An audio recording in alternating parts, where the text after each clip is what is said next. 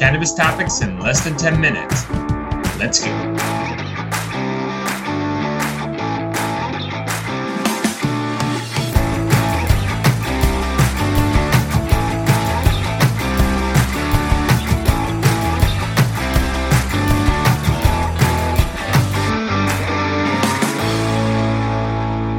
What's up, guys? Welcome back to another episode of The Dime. I'm Brian Fields, and with me, as always, is Kellen Finney. And this week, we've got a very special guest, Luke Scarmazzo, cannabis pioneer, one of the first licensed medical dispensaries in the country. Luke, thanks for taking the time. How you doing today?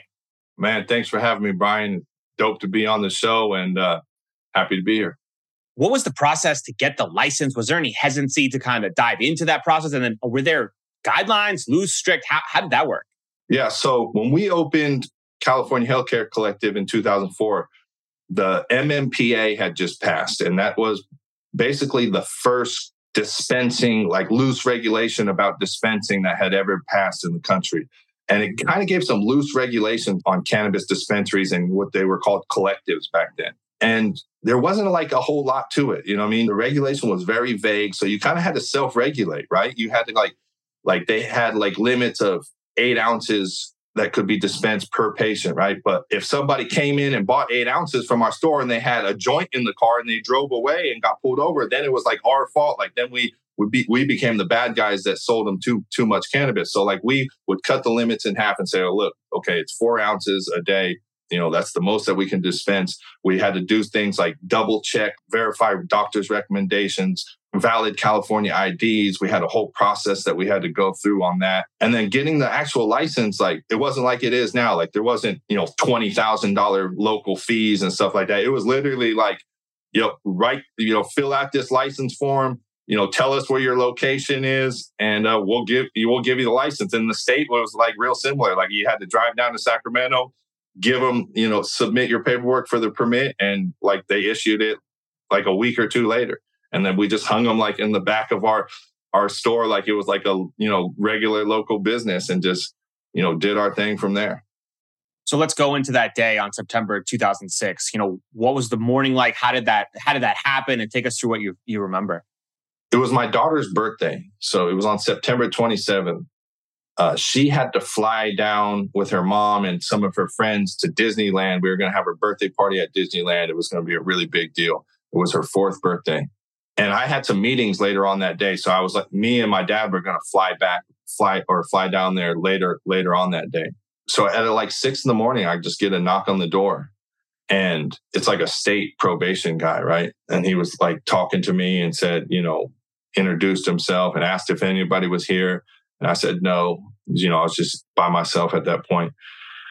And, he just kind of like nods and says, okay. He goes, you mind if we come in? And I was like, sure. I didn't have anything to hide. So they come in. He asked me to go sit at the table. And when I go sit at the table, he says something in his radio, like all clear or something like that. And then they like bust my door in and like 12 of these like federal officers in all military tactics and helmets and, machine guns all come just raiding through like the house.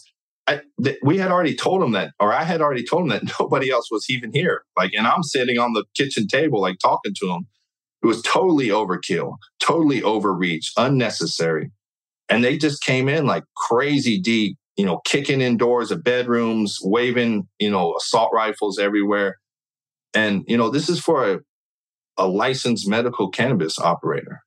So, they came in and, the DEA comes in and waves their badges at me, say that they're simultaneously raiding the dispensary, and it's our managers and my co-founder, Ricardo Montes, who was, by the way, the first Mexican-American dispensary owner in the country. So that's something that he's proud of. And then basically come up to me and say, okay, like you're facing this amount of time. Like, do you want to talk to us and make a deal? And I'm like, hell no. Like, you know what I'm saying? Like, I'm doing everything legal. Plus, like, I'm from California. Like, we don't do that. We don't talk like if I get hit, I get hit. I take it on the chin. I'm not like they really wanted our Mendocino like suppliers bad because they knew like we had these like, just truckloads coming down from the Emerald Triangle. And it was just like not something that was even on the table. So we said, nah, we'll take whatever we got. And they ended up trucking us down to the local county jail and then shipping us later down to Fresno, California, where they have like a federal holding facility. And then it became a long fight to like, it was like a 2-month or like a month and a half period for me to even bail out. Like they wouldn't let me bail out. My bail was $4 million. Yeah, it was like, when people murder people on the street, they get like $1 million bails. And now I'm sitting in a federal holding facility in Fresno with a $4 million bond.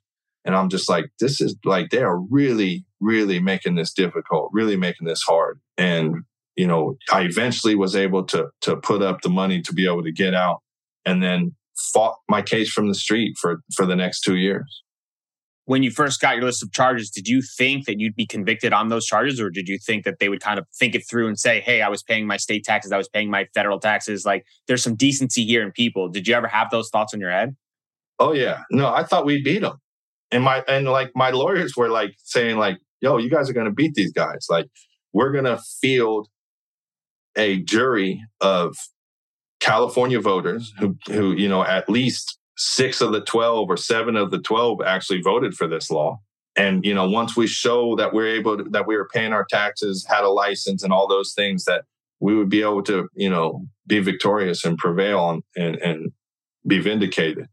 What I didn't know was in the federal system, state law is completely irrelevant.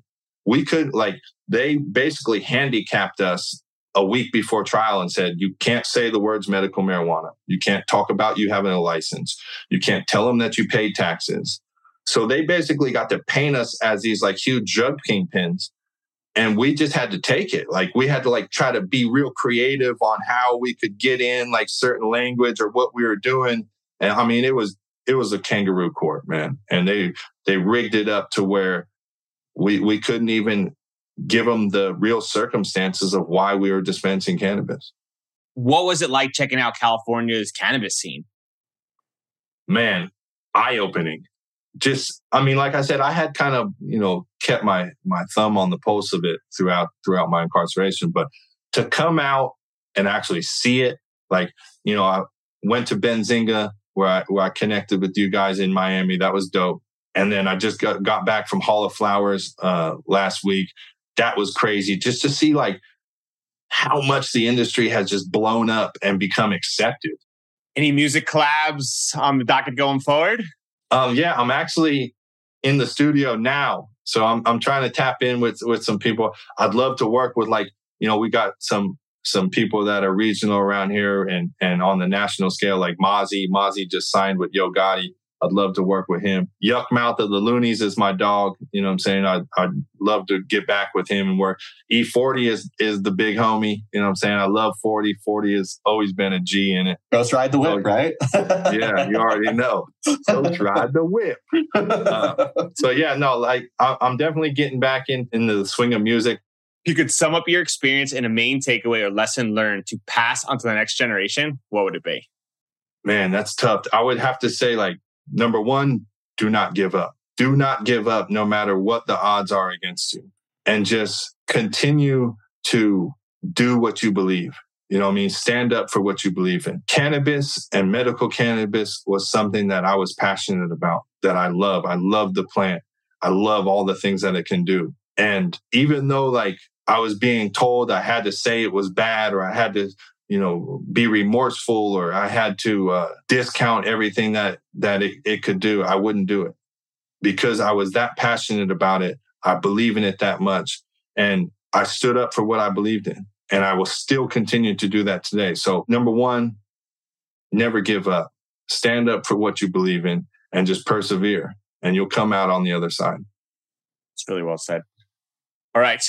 Prediction time. Luke, what is the number one way that people can align with your mission and help others to get freed for nonviolent cannabis offenders? Okay, number one, go to projectmissiongreen.org. Tap in, find out how you can become involved. If you're a dispensary or a business owner, you can get involved in the Roundup program that we got with Mission Green Alliance.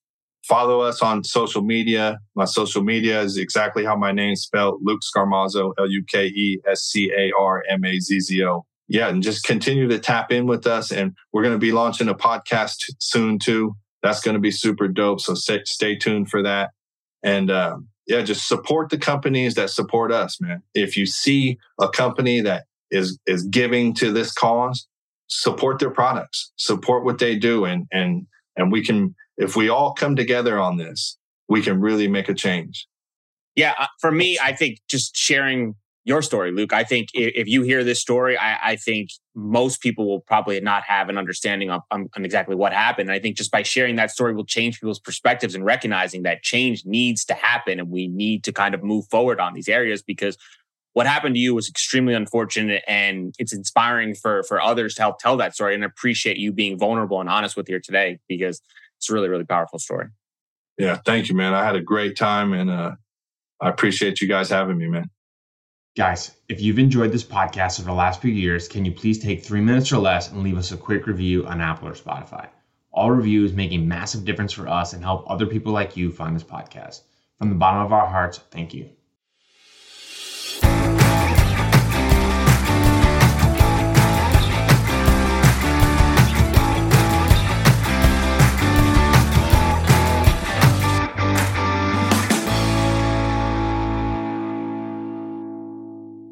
Thanks for listening to today's show. To check out more great cannabis podcasts, go to podconnects.com. Here's a preview of one of our other shows. I'm Josh Kincaid, capital markets analyst and host of your cannabis business podcast, The Talking Hedge, and newest member on PodConX. So come on over and check out The Talking Hedge. We talk about business news, interviews, investments, events, all that stuff. So come nerd out with me over at The Talking Hedge. You can find me at thetalkinghedgepodcast.com or on all your favorite podcast platforms. Don't forget to like, share, and subscribe, or don't. And I'm out.